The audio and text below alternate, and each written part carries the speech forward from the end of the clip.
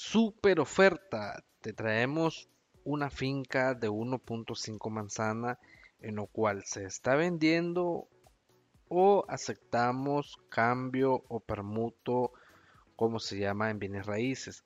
Esta propiedad está ubicada sobre la carretera que dirige hacia Pacayita, Masaya. Es una propiedad con una superficie semiplana. Cuenta con lo que es una gran variedad de árboles frutales como lo son aguacate, naranja, mango, mandarina, limones, jocotes, árboles que siempre están brindando cosecha en su tiempo. El clima y la ubicación de esta propiedad es muy valiosa, ya que está en una zona que se considera muy fresca, muy agradable para lo que es la estancia o bien habitar esta zona. Esta finca es una super oferta, estamos escuchando oferta en lo cual se vende o permuta o cambio sobre esta propiedad.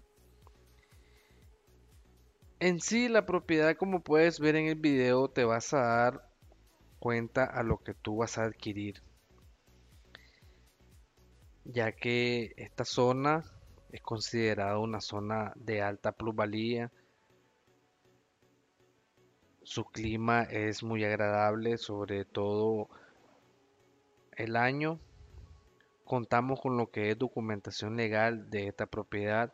Si tú deseas verla en situ, puedes contactarme a los teléfonos aquí presentes y con mucho gusto te llevamos a la propiedad sin ningún compromiso para que tú puedas recorrerla y tener una excelente referencia a lo que vas a invertir. De igual manera, en la descripción te voy a dejar catálogo de las propiedades que están en oferta y que puedas encontrar alguna de tu interés. Una super ganga, una super oferta, finca de 1.5 en carretera Pacayita, Masaya. Escuchamos oferta, se vende o cambio, siempre y cuando sea una oferta justa sobre esta propiedad. Obtén esta propiedad en una excelente ubicación. Estamos dispuestos a, como te decía, a escuchar oferta. Estamos dispuestos a ver qué ofreces a cambio de esta propiedad.